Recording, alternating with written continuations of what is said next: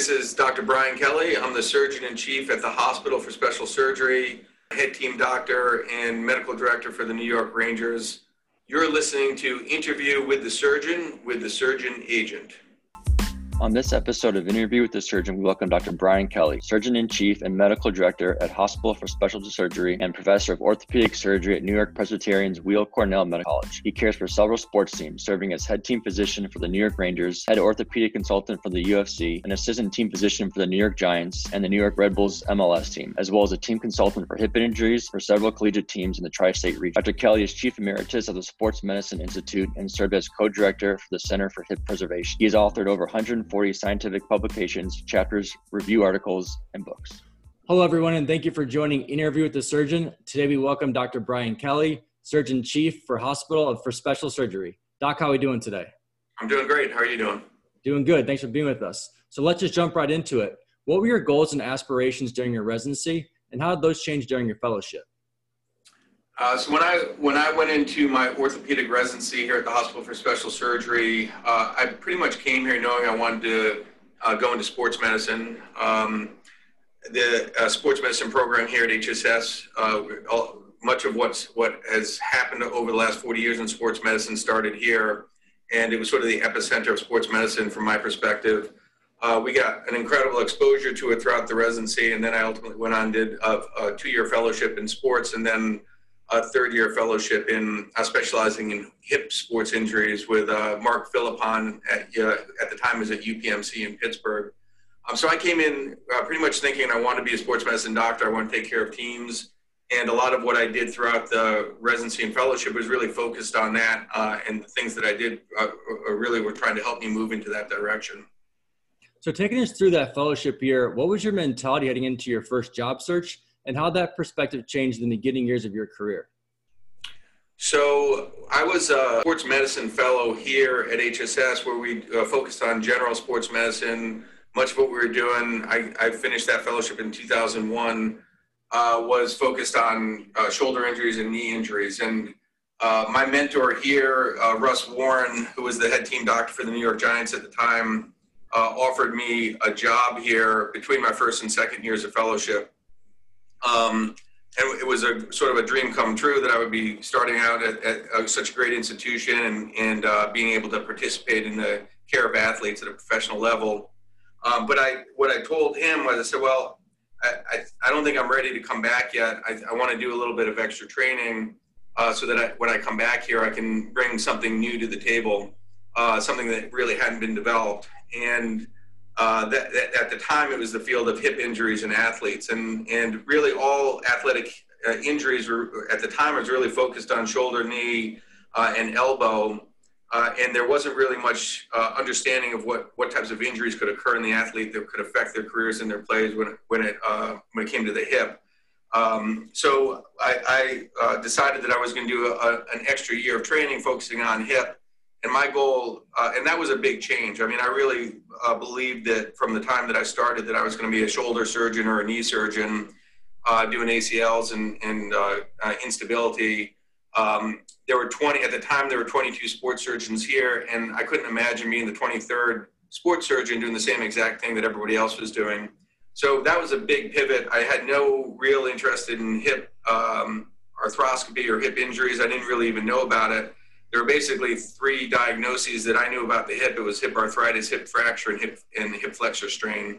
And so the recognition that there are lots of other types of intra-articular cartilage, labrum, muscular injuries that can occur that can have a huge impact on the future of an athlete, and that there's actually something you could do about it was very interesting to me. So that was the reasoning for spending the extra year doing the hip sports.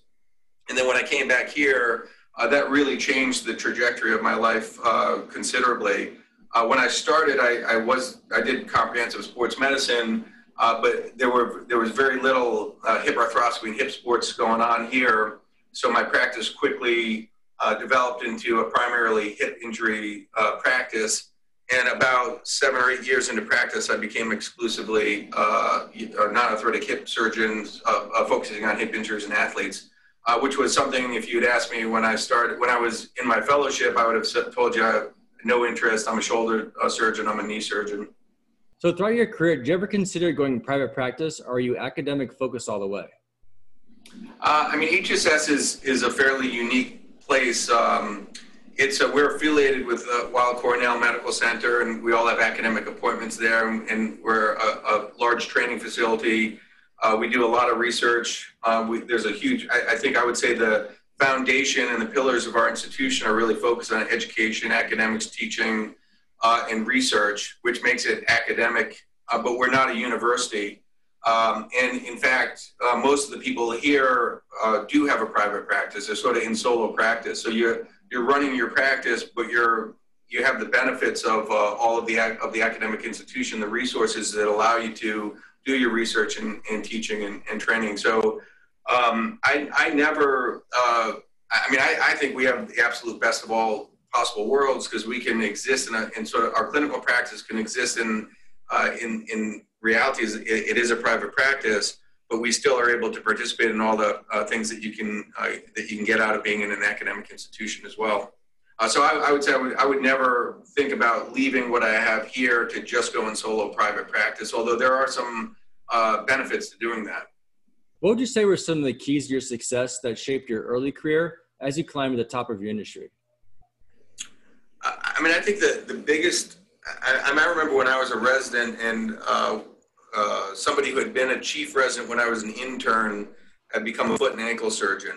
And he came back when I was still a resident, started his practice at HSS, and had immediately had an incredibly successful early start to his career. And I said, well, it's really impressive that you're coming back and you're so young and you're doing so great at this institution. It seems like it's highly competitive, and it's a big challenge. And he said, what he said to me was, I think the important thing is coming back to an institution like this with all the resources, but doing something that not very many other people are doing. And so make yourself unique when you start. Do something so you're not the same as everybody else. Separate yourself from others. And that's what I did with the hip injuries and hip arthroscopy. I really came into an area that was there were very few people doing it at this institution and across the country. And then I spent the first 15 years of my career really dedicated to focusing on honing those skills and making sure that I could be amongst the top people in the country treating these types of athletes. And the other thing that I think is important is if you want to excel in an area of specialty, particularly if it's one where you're participating in defining what the field is, you have to participate in all aspects of it. And that's academics, you have to do research, you have to solve problems that other people haven't solved, and you have to be a thought leader in the field. And if you're focused on making yourself unique, defining where your field is going, the direction it is, and really creating new ways to help people, I think those are things that helped me a lot in my career. What advice do you have for graduating residents and fellows entering the professional job market for the first time? Find a mentor, find somebody you can trust, find somebody that can help you through all of the new challenges that you'll experience once you enter into the real world. We have a lot of fellows graduate. We have about 40 fellows a year throughout the different subspecialties. There's usually 8 sports medicine fellows, and we have some hip preservation fellows as well. And I try to talk to them at the end of the year, right before they go off to work. And one of the things I say is you're about to embark on the most challenging 5 years of your life. It's going to be more challenging than anything you experienced in your training. And the reason is because you are the one who's accountable for everything that happens to your patients. And that's a big responsibility to bear. And it's a big transition from going from a protected trainee to somebody who doesn't have anybody else to help you with problems that may come up. And you're accountable for the successes and for the failures. So having a mentor who you can use to bounce ideas off of, and at the beginning, if you don't be afraid to ask for help, don't be afraid to go into the operating room with another surgeon who has more experience if you don't feel quite comfortable with it. I think that particularly in the surgical subspecialties, there's there's this feeling and sentiment that asking for help is a sign of weakness. I would say that asking for help at the beginning and leaning on help and mentorship and the advice from people who have more experience is a sign of intelligence. And it's not smart to try to do things on your own, particularly if you're not quite comfortable with it. With all these annual conferences being done virtually now, what advice do you have for the graduating class regarding their networking and outreaching process? Well, I think that, I think every specialty is a little bit different, and you have to find the people that are going to be the biggest supporters of your practice. And, it depends on the community that you're in or the type of specialty that you're in. But I would say that regardless of what community you're in and who the most important people are, make sure you communicate a lot with the people that are supporting you as a clinician. And what does that mean for me? If you have primary care sports doctors that are referring you patients, make sure you reach out to them and get to know them, get them to trust you as an individual, as a person, and as a doctor. It's critical in my field when you're taking care of athletes of all different levels. You have to communicate with the team, the coach, the referring doctor, the agents, the mothers, most of the time, some of the time the fathers, and communication to all of the parties that care about the patient that you're taking under your wing is really critical. And don't let the lack of ability to see people in person be an obstacle to communication. In many ways, the virtual technology makes it easier to communicate. You don't have to go anywhere, you click. But never forget to talk to the people that are supporting you, and make sure that you reach out. And if there's pockets of people that you think are potential sources of referrals for you, reach out to them. Do lectures, do talks. If it's virtual, that's fine. In sports medicine and orthopedics, a huge resource for us is physical therapists. Go out and give lectures to your local therapists and tell them about what you're doing and how you manage certain problems, maybe the same, maybe differently, but just let people get to know you, because they're not going to refer to you unless they get to you. And that to me is the biggest importance of networking. The other area is within the field of, if you're in an academic environment, networking through the academic world is important as well. So don't just live in your own bubble. Go out and talk to other universities, talk to other programs, get to know other doctors. Go to national meetings and interact with other doctors who are doing what you're doing, because they can be a support system for you. They can also be a source of information. They can help you out with challenging cases. And a lot of the times, I have friends across the country, and I'll have somebody call me up and say, one of my friends' mother's son is in New York. Can you see them? Because you're the person that I would trust taking care of this person. So I think networking is critical. Communication is critical. Making sure that you acknowledge the people that are helping your practice is critical. And really identify the key people in your world and in your practice that are really making your practice what it is.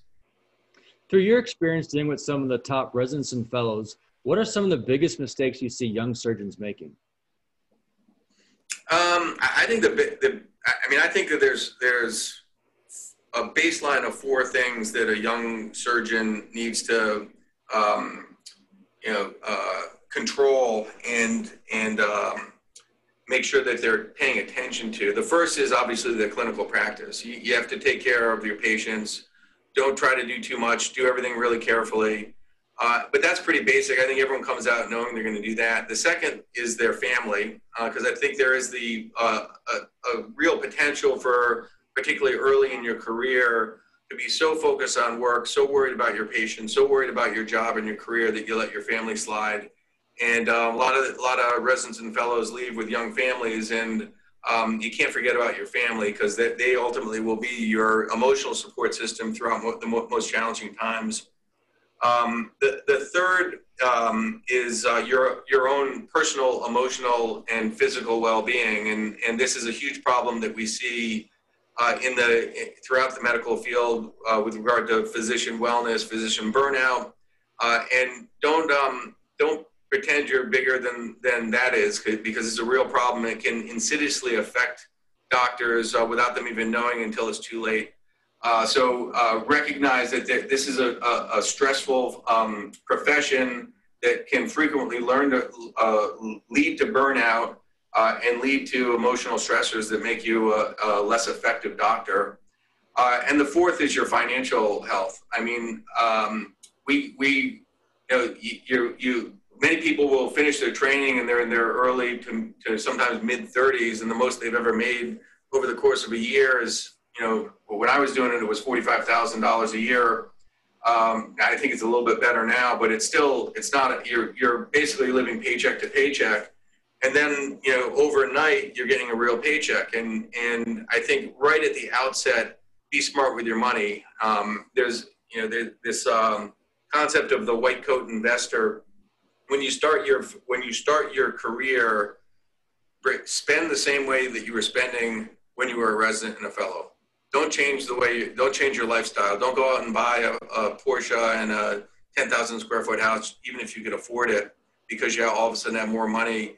The early years of your career are a time where you can really make a significant difference that will impact your 50s, 60s, and 70s.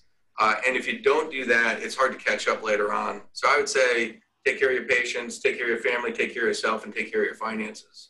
And the mistakes I've seen is not taking care of any or all of those things.